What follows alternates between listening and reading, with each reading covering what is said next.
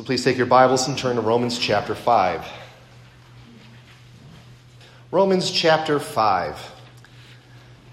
So we will be looking at the second half of this chapter, verses 12 through 21.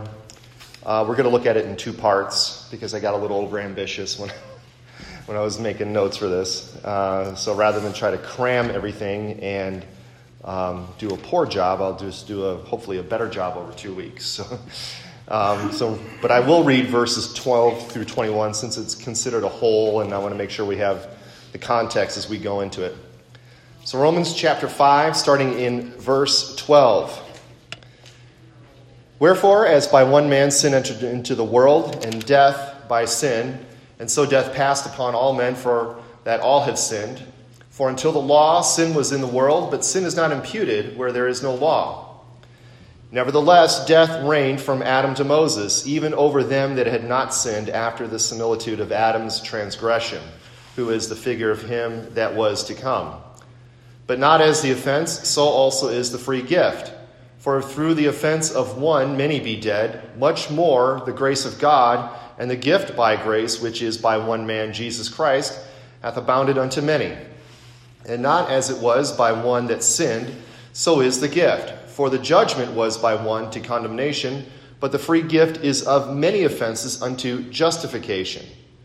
For if by one man's offense death reigned by one, much more they which receive abundance of grace and of the gift of righteousness shall reign in life by one, Jesus Christ.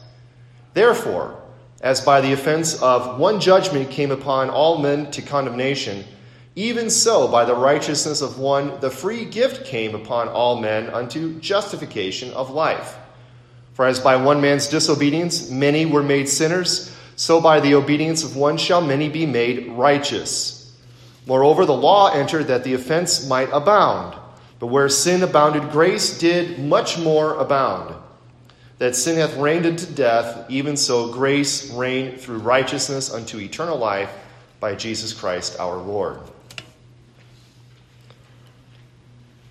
So last week we finished Romans 5, verses 6 through 11. And in that section, just a little recap. In that section, we looked and discussed the amazing and comprehensible love of God for us in Christ, how God showed and demonstrated his love. And we talked about how demonstrated sort of like side by side, how you have this is human love. Now let me show you God's love. And we show that God's love was demonstrated toward us in that while we were at our worst point in life, while we were still sinners, Christ died for the ungodly.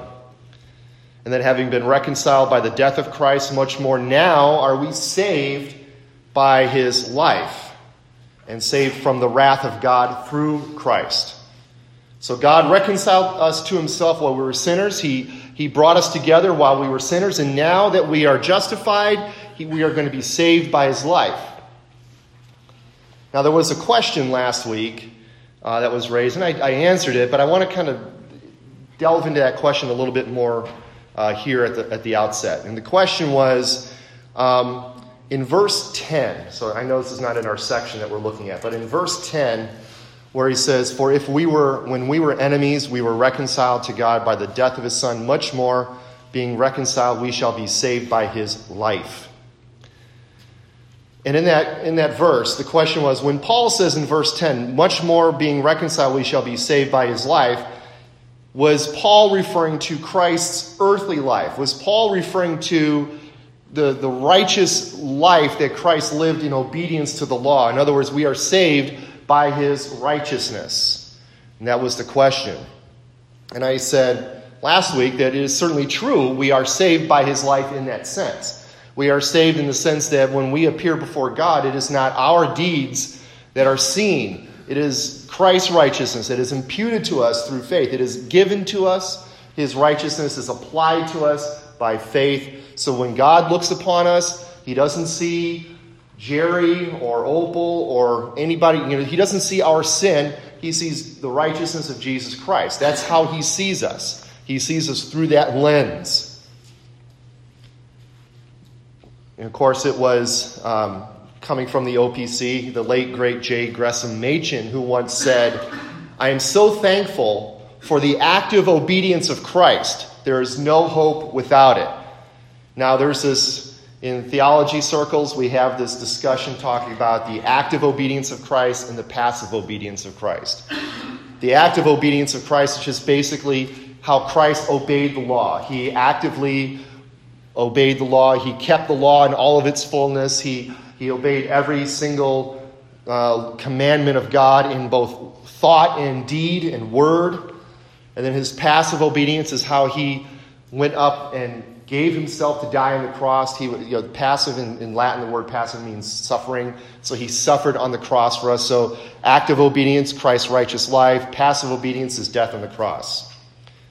And Machen is 100% correct. There is no hope without the active obedience of Jesus Christ.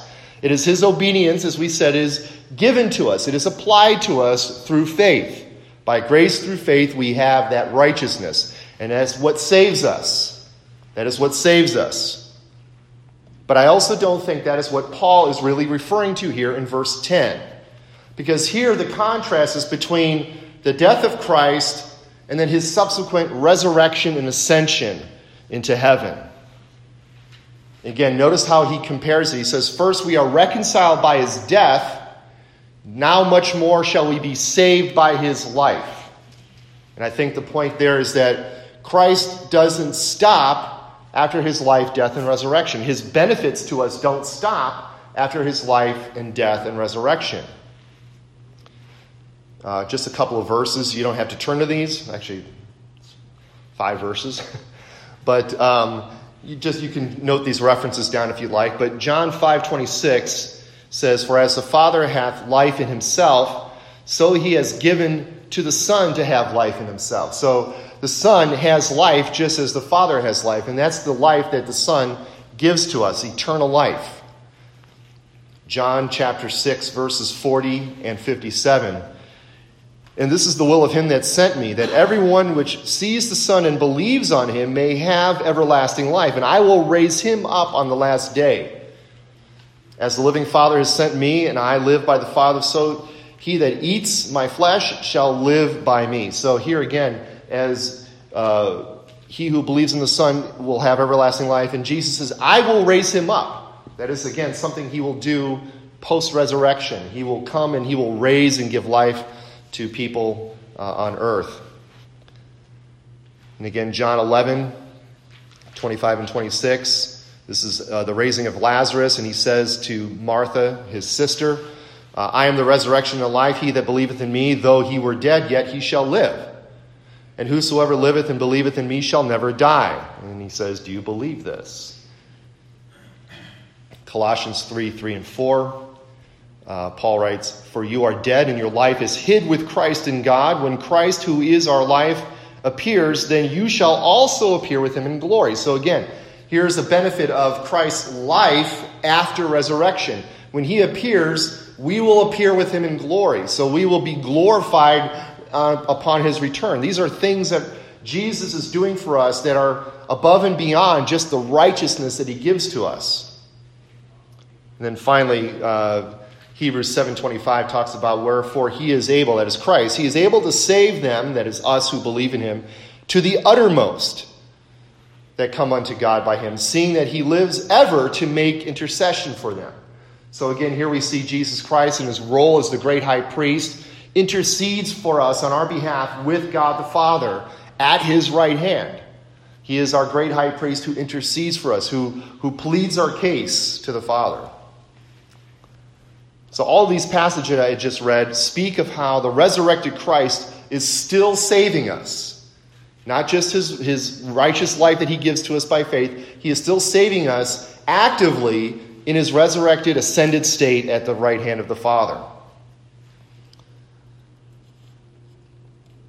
Now, as we look at Romans 5, verses 12 through 21, we're really only going to get through 14 today. But we're going to start seeing here a contrast. So after telling us about how the life of Christ saves us, Paul is going to start looking at a contrast here between Jesus and Adam. Okay? And between the sin of Adam and the obedience of Christ. Between what Adam passed on to his posterity, to those who come after him, and what Christ passes on to us, all of us who are in Christ. We're going to see how sin is imputed to us from Adam to his descendants. We're going to see two covenant heads here, two people with whom a covenant was made, and in them, all those who are in them receive the blessings or the curses of those covenants. Now, it's a lot that's contained in these 10 verses, which is why we're going to take 2 weeks to go over it. But here I said this passage presents us with what I like to call a tale of two Adams. A tale of two Adams. You've got Adam, the first one, and then Jesus Christ, who is often referred to as the second or the last Adam. And then in verse 12, we're going to see how we get death comes into the world by sin. Verses 13 through 17, we're going to see Adam versus Jesus Christ, sort of a compare and contrast. And then in verses 18 through 21, which we're going to get to this next week, but we're going to see life in Adam and life in Christ. But anyway, let us look at verse 12 first. Okay, so if you recall last time we closed by asking the question, how could the actions of one man save all those who believe in him? That would be after Paul finishes Romans 5, 1 through 10, or 1 through 11, a question could be asked. Again, remember, Paul uses this technique throughout the letter called the diatribe, where he sort of presents a teaching, and then he sort of anticipates a question someone might have regarding that teaching, and then he goes on to answer it. And when you get to the end of verse 11 of chapter 5, you might think, how could one man's actions save a bunch of people? How can we be saved by the actions and the obedience of one man? And I think that's a fair question. I think that's a very fair question. Because doesn't it seem to remove accountability from us to believe that the actions of one man, even a man as special as the Lord Jesus Christ, can save the lives of many? I mean, we're kind of, particularly in this country, we're kind of ingrained to think of you take responsibilities for your own actions. Now, maybe there might be a segment of our population that doesn't believe this anymore, that thinks they can pass off responsibility. It's always someone else's fault. But I think for the most part, people still believe that what you do should be rewarded if it's good, and what you do should be punished if it's bad, when we believe in taking responsibility for our own actions.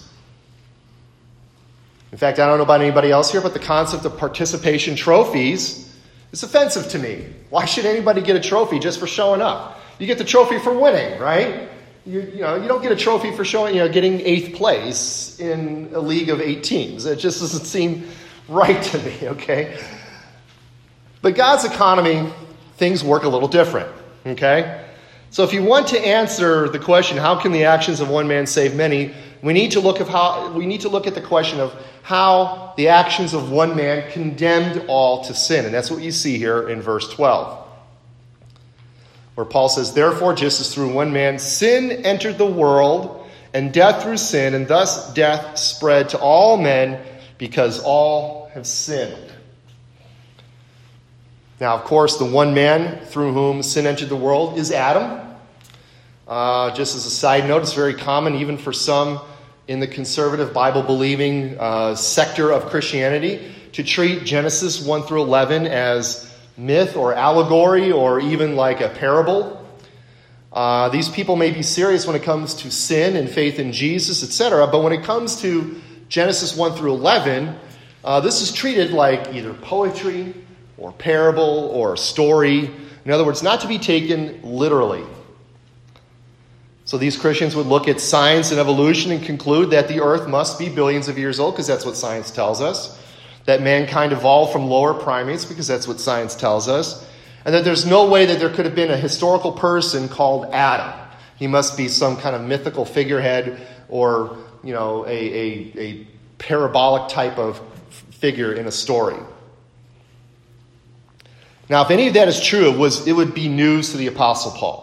Because the Apostle Paul did not treat Genesis 1 through 11 as myth. He didn't treat it as allegory. He didn't treat it as parable. He didn't think of Adam as just some kind of fictitious person to tell bedtime stories to young Jewish children at night. He thought of Adam as a real person. In fact, in these verses, he treats Adam as a real historical person. Because if Adam wasn't real, if Adam was not a real person, then this comparison between Adam and Jesus Christ would be invalid. How can you compare a real person to a fictitious person. It wouldn't, the analogies would fall apart. And then if that's also true, then his whole argument in this section, 12 through 21, would fall apart. And then so, by the way, does our salvation. Our salvation would fall apart. Because if we're not in Adam as sinners, then we're not going to be in Christ as saved. But anyway, the story of sin entering the world can be found in Genesis 3. And let's turn to Genesis 3. In Genesis chapter 3, starting in verse 6. And I'll read through verse 16. And when the woman saw that the tree was good for food, and that it was pleasant to the eyes, and a tree to be desired to make one wise, she took of the fruit thereof, and did eat, and gave also unto her husband with her, and he did eat. And the eyes of them both were opened, and they knew that they were naked, and that they sewed fig leaves together, and made themselves aprons. And they heard the voice of the Lord God walking in the garden in the cool of the day, and Adam and his wife hid themselves from the presence of the Lord God amongst the trees of the garden. And the Lord God called unto Adam and said unto him, Where art thou? And he said, I heard thy voice in the garden, and I was afraid, because I was naked, and I hid myself. And he said, Who told thee that thou wast naked? Hast thou eaten of the tree whereof I commanded thee that thou shouldst not eat? And the man said, The woman whom thou gavest to be with me, she gave me of the tree, and I did eat. It's always finger pointing, right? Speaking of taking responsibility, when you're caught in a sin and you're called out on it, you're like, okay, who can I point my finger at? Okay, Eve. I went to sleep single. I woke up married. I had no choice in this bride. You could have given me any woman, and you gave me this one who tempted me to sin. I'm going to point my finger at her. And the Lord God said unto the woman, verse 13, What is this that thou hast done? And the woman said, The serpent beguiled me, and I did eat. Adam points to his wife. His wife points to the snake. Everyone's finger pointing. It's like, I didn't do anything. It's these things. Basically what they're saying is, it's your fault, God. That's kind of where it's going to lead to, right? The woman you gave me, the snake you put in the garden, all that stuff. Verse 14, And the Lord God said unto the serpent, Because thou hast done this, thou art cursed above all cattle, and above every beast of the field. Upon thy belly shalt thou go, and dust shalt thou eat all the days of thy life. And I will put enmity between thee and the woman, between thy seed and her seed. He shall bruise his head, and thou shalt bruise his heel. Unto the woman he said, and it goes on and on and on. So he talks about the curses there. But here you see the record of the first human sin. Mankind was originally created good and after the image of God in true righteousness and holiness. As we read in Heidelberg Catechism, Lord's Day 3, question 6, we were created in true righteousness, or true holiness and righteousness. It was the serpent, which is Satan, who beguiled, tempted Adam and Eve into eating the forbidden fruit. Now, again, I said this is the record of the first human sin. Now, it's not the first sin. Okay, we need to be clear, because Satan has already rebelled at this point, right? Now, there's no concrete time frame. This is a bit of a rabbit trail, but I'll get back. There's no concrete time frame by which we know the fall of Satan and his demons. There are some who say that there was a gap between verses 1 and 2 of chapter 1. So where it says, in the beginning God created the heavens and the earth. And then in verse 2 it says, and the earth was without form and void. Some people in that gap like to insert that there was an angelic fall, which then produced a judgment, which was why then the earth was, in verse 2, without form and void. It was formless, it was void, it was sort of like a desolate place. So there was a recreation. Now there's literally no biblical credence for this gap insertion between verses 1 and 2. It is literally just a speculation. It is pure conjecture.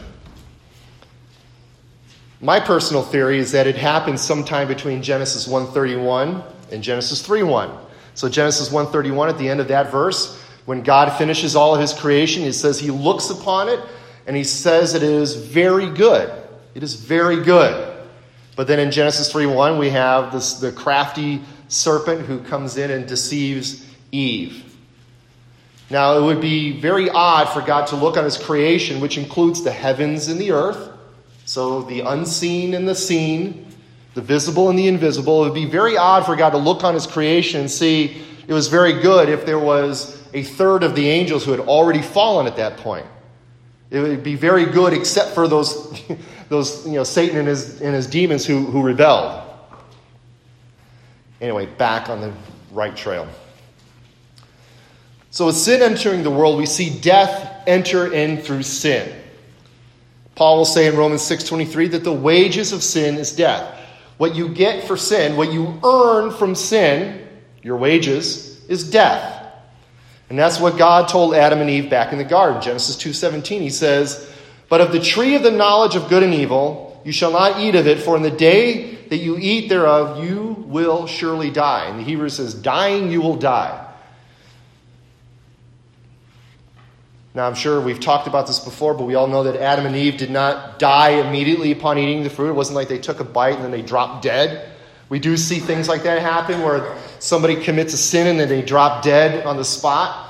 Nadab and Abihu offered a strange fire unto the Lord and they drop dead on the spot as judgment. Uzzah reaches to touch the ark as it's falling and he drops dead on the spot. Adam and Eve did not drop dead on the spot.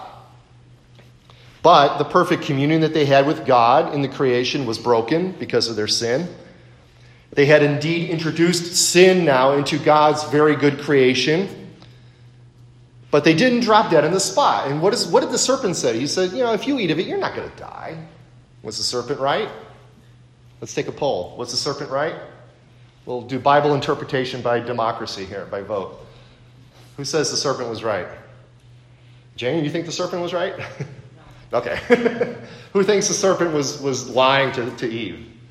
You can raise your hand. It's okay. It's a Sunday school. It's not a church service. Okay. No, the serpent was not right. Because in Genesis 3:17 through 19, we see, "Then to Adam he says, because you have heeded the voice of your wife and have eaten from the tree of which I commanded you, saying you shall not eat of it. Cursed is the ground for your sake, and toil you shall eat of it all the days of your life. Both thorns and thistles it shall bring forth for you, and you shall eat the herb of the field. In the sweat of your face you shall eat bread, till you return to the ground, for out of it you were taken. For dust you are, and dust you shall return." In other words, Adam was going to die. Out of the dust God made him, and to the dust he's going to return. No longer will Adam have the opportunity of eternal life given to him. It's been taken away because of his sin, and now he's going to live a life of slow decay and death.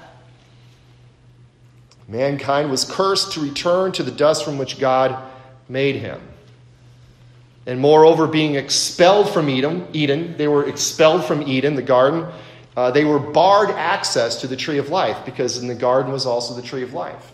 And you don't see the tree of life anymore until when? Anybody know? When do you see the tree of life again? In Revelation. Way at the end of Revelation too, right? As they now enter in, as the new heavenly Jerusalem comes down, now access has been granted again to the tree of life, in which it bears forth its fruit in every month. It's a new fruit each season. They are given access back to the tree of life. But it's been barred now. They no longer have this access to the life that is promised for their obedience. So temptation opened the door. Sin got its foot in the door. And then with that opening, death creeps into the house of God's good creation. Now, of course, what Adam did had ramifications on all of mankind. He says, death spread to all men because all sinned. Because of what Adam did, the entire human race has fallen into sin. This word here, the word spread, in this phrase, in the King James it says pass, but in the New King James it says spread. Death spread to all men. That word is dierchomai, literally means to go through, to pass through. So an illustration, if you were on your way from Lincoln to Denver and you were on US 6, you would dierchomai through Sutton. You would pass through Sutton on your way from Lincoln to Denver on US 6. But it also carries the connotation of spreading, going abroad. Sort of, think of how you take your hefty towel and you have the spill on the countertop. You put the hefty towel on the spill, and you can see the liquid just, kind of permeate through the entire towel. That's kind of what's going on here. So Adam's sin allowed death to enter into the world, and then from that fountainhead, death went through, it passed, it permeated, it spread to all men. How do we know this? Because all men have sinned, right? We all sin. Now, at this point, we're not told how all sinned, but this is what we call the doctrine of original sin. It is the teaching that because of Adam's sin, the entire human race is infected. It is infected with a spiritual virus called sin. In fact, our own catechism, the Heidelberg Lord's Day 3 question 7 says, "From where then does this depraved nature of man come from?" The answer is from the fall and disobedience of our first parents, Adam and Eve, in paradise, whereby our nature became so corrupt that we are all conceived and born in sin. Now, Paul's going to talk a little bit more about the transmission of sin from Adam to the whole human race later in verses 18 and following, which we'll look at next week. But now Paul is going to do a famous kind of Pauline detour, okay, in verses 13 through 17. Now, you can turn back to Romans if you haven't already. You may notice, I think it's also the New King James as well, in verses 13 through 17, do you have parentheses around those verses? Yeah. Okay, so that's the translator's note way of saying this is sort of like a detour in Paul's thought. It's a parenthetical thought. Really his thought, his argument can go from 12 to verse 18 with no interruption. But he's going to take a bit of a detour here in verses 13 through 17, where he's going to compare Adam and Jesus Christ. So look again here at 13 and 14, and when we get through 14, that's where we'll stop. But where he says, "For until the law, sin was in the world, but sin is not imputed where there is no law. Nevertheless, death reigned from Adam to Moses, even over those who had not sinned according to the likeness of the transgression of Adam, who is a type of him who was to come." Now, what in the world are you talking about here, Paul? What is going on here, Paul? What are you talking about?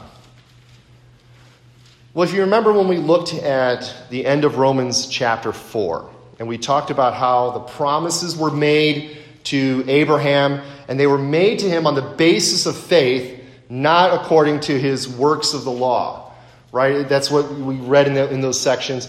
The promise that God made to Abraham, the covenant promise, it wasn't based on his obedience. It wasn't based on his performance of the law. It was based on his faith. It was given to him by faith. And then we looked at Galatians chapter 3, and in that, it's like a parallel a little bit there. In Galatians 3, Paul says that the law came 430 years after Abraham. That's why the promise couldn't be made on the basis of works righteousness, because there was no law yet. He hadn't given the law yet. Now, a similar question can be asked of Paul here. How can there be any sin if there was no law, right? I mean, one of the definitions of sin is a transgression of the law. In fact, the Westminster Catechism says that sin is any lack of or want of conformity unto the law of God, okay? So how can there be sin if there's no law? I mean, to me, it would seem like no law, no sin, right? That seems like a pretty logical statement to me. Paul's response, though, here is that even before the law, he says, sin was in the world because death reigned from Adam to Moses. I think I had you prematurely going back to Romans, but go back to Genesis 5, Genesis 5, please. Look with me at certain verses here. Let's look at verse 5 of Genesis 5. "And all the days that Adam lived were 930 years, and he died." Now look at verse 8. "All the days of Seth were 912 years, and he died." Verse 11. "All the days of Enos were 905 years, and he died." Verse 14. "All the days of Canaan were 910 years, and he died." Verse 17. "All the days of Mahalaleel were 895 years, and he died." Verse 20. "All the days of Jared were 962 years, and he died." In verse 27, all the days of Methuselah were 969 years, and he died. Verse 31, all the days of Lamech were 777 years, and he died. Is there a common phrase there in those verses I read? And he died. Death reigned from Adam to Moses. That phrase, and he died, Vayamot, appears 8 times. The only exception is Enoch, who walked with the Lord. He was righteous, and he was sort of taken up into heaven straight from the earth, and he's the only exception. So how do we know that sin was in the world? Because people died. Here's a list of people dying. People made in the image of Adam, as verse 3 of chapter 5 says. He says, Adam was made in the image of God, and then he begat a son in his own image. That fallen image, that corrupt image, was passed on to Seth. Now, in verse 13, it's really kind of unfortunate that the New King James uses that word imputed. Because when we think of imputation, we think of imputation of righteousness by grace through faith to us, right? And then we think of the imputation of sin to Christ. Our sin goes to Christ. Christ's righteousness comes to us. We use that word imputation. It has a very kind of technical theological meaning that we understand. And it's unfortunate that the translation here uses that word. It's not that the word impute doesn't mean impute. It does. It's just that it carries a technical meaning in the world of theology. I said we speak of the imputation of Christ's righteousness. We speak of our sin being imputed to him. And then we also speak of the sin of Adam being imputed to all of his descendants. So when Paul says here, sin is not imputed where there is no law, I think it would be more accurate to say that sin is not charged. Sin is not recorded. In other words, you can't have a transgression of the law if there's no law to transgress. So there's no mark technically put on the account of somebody who sinned without the law. In fact, that's what some of the other more modern English translations say. They either say sin is not charged, sin is not counted, or there is no counting for sin. In other words, there's no official violation of the law where there's no law. That does not mean that there is no sin, nor does it mean that there is no transgression of God's commands. We talk about the law written on our hearts, so because of that, there is an understanding of violating God's standards. But in this case, what Paul's making the argument is that you don't have violations of the law because there's no law yet given, but yet you still see sin being passed from generation to generation because death reigns in this period. And that phrase is a very interesting phrase, death reigned. So even though there was no law, no charging of violations, death is still king. Death is reigning over us. Thanks to sin entering the world through Adam, death now controls. Death now rules the life of men. We are governed by death. That's a reality of this world now thanks to the fall. As we saw earlier, all men die. God told Adam after he sinned, you are dust, and unto dust you shall return. You are going to die. Death now reigns over your life.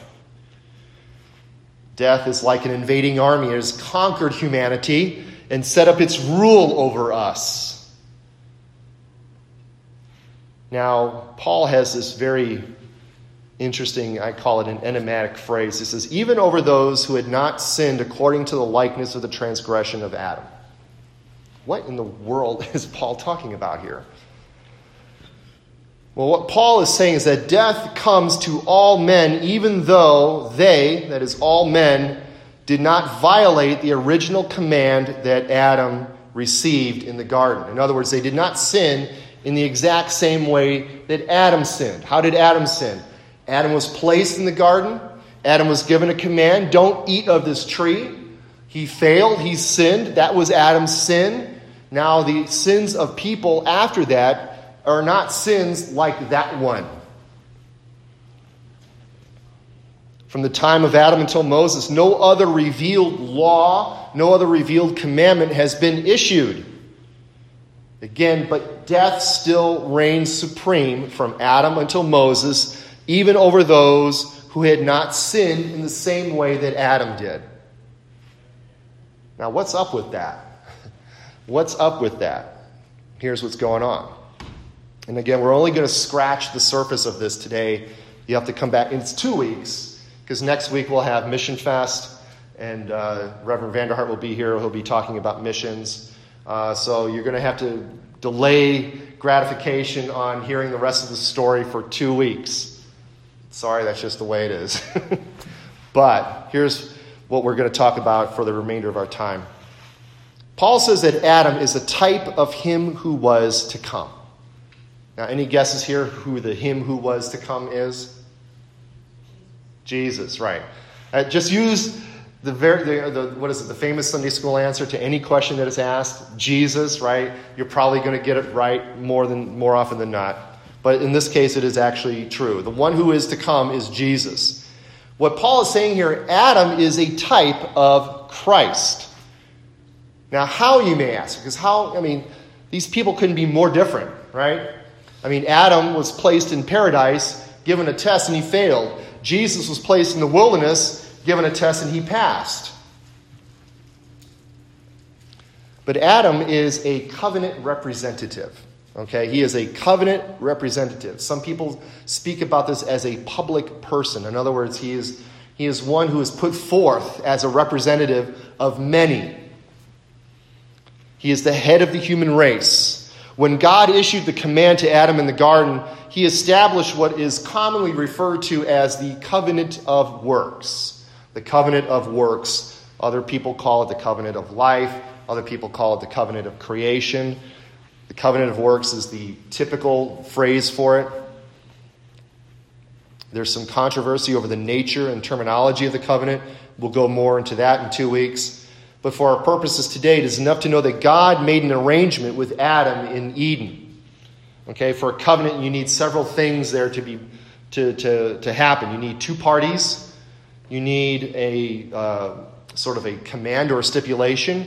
You need a reward for obedience, and you need a punishment for failure. And that's exactly what you see here in the garden. You've got God making a covenant with Adam. You don't see the word covenant there, but he's making a covenant with Adam. He's making an arrangement with him. Obey. Here's the test. The test is the tree. If you obey, you'll get life. If you disobey, you get death. Those are all the elements there for a covenant. He gave a command in the form of a prohibition. Do not eat from the tree of the knowledge of good and evil. He promised punishment for violating the command. In the day in which you eat of it, you will die. And of course, there's inferred in that promise of death is a blessing had he obeyed, which would be unlimited access to the tree of life, which was barred after Adam failed. Now, Adam, as we said, is a covenant representative.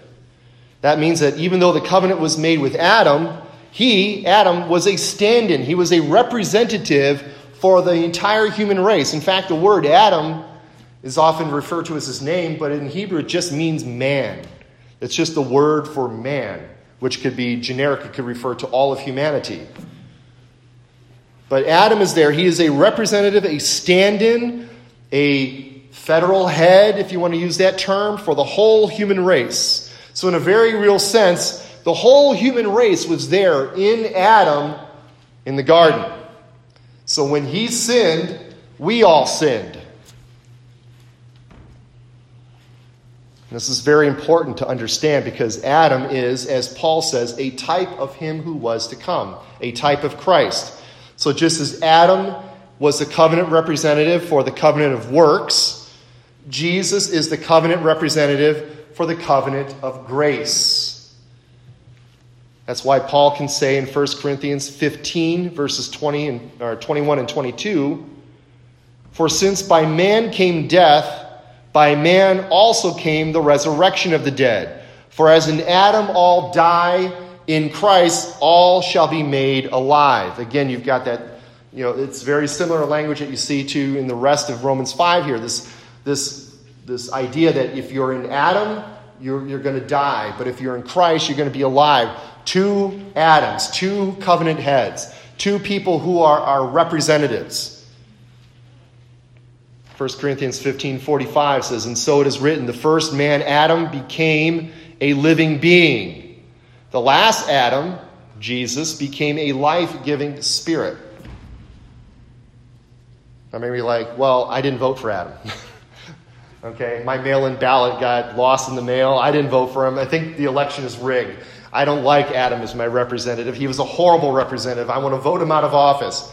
Too bad. This is the system that God set up. God put Adam in there. And if you think you could do better than Adam, I'm sorry, you're not going to. Adam is the pinnacle of humanity outside of Jesus Christ.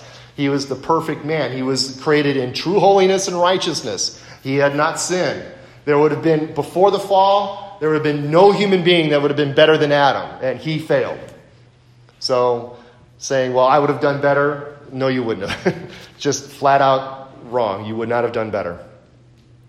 So in Adam all die, and that's why death reigned from Adam to Moses, even though there was no law. And we die because we have inherited Adam's guilt. We inherited his corrupt nature. 2 things which already condemn us before any actual sins of our own. So you don't even need a law you don't need to have your own sins, in a sense, then to be condemned. You're already condemned because you inherit Adam's guilt. You inherit Adam's corrupt nature. Now, in 2 weeks, when we meet again, we'll pick up in Romans 5:15, and we should be able to finish chapter 5.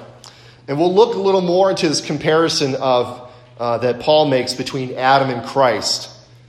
We'll discuss a little more about the covenant of works, covenant of grace, and we'll discuss more this phrase, this death in Adam, life in Christ concept that Paul makes here and that he also makes in 1 Corinthians 15.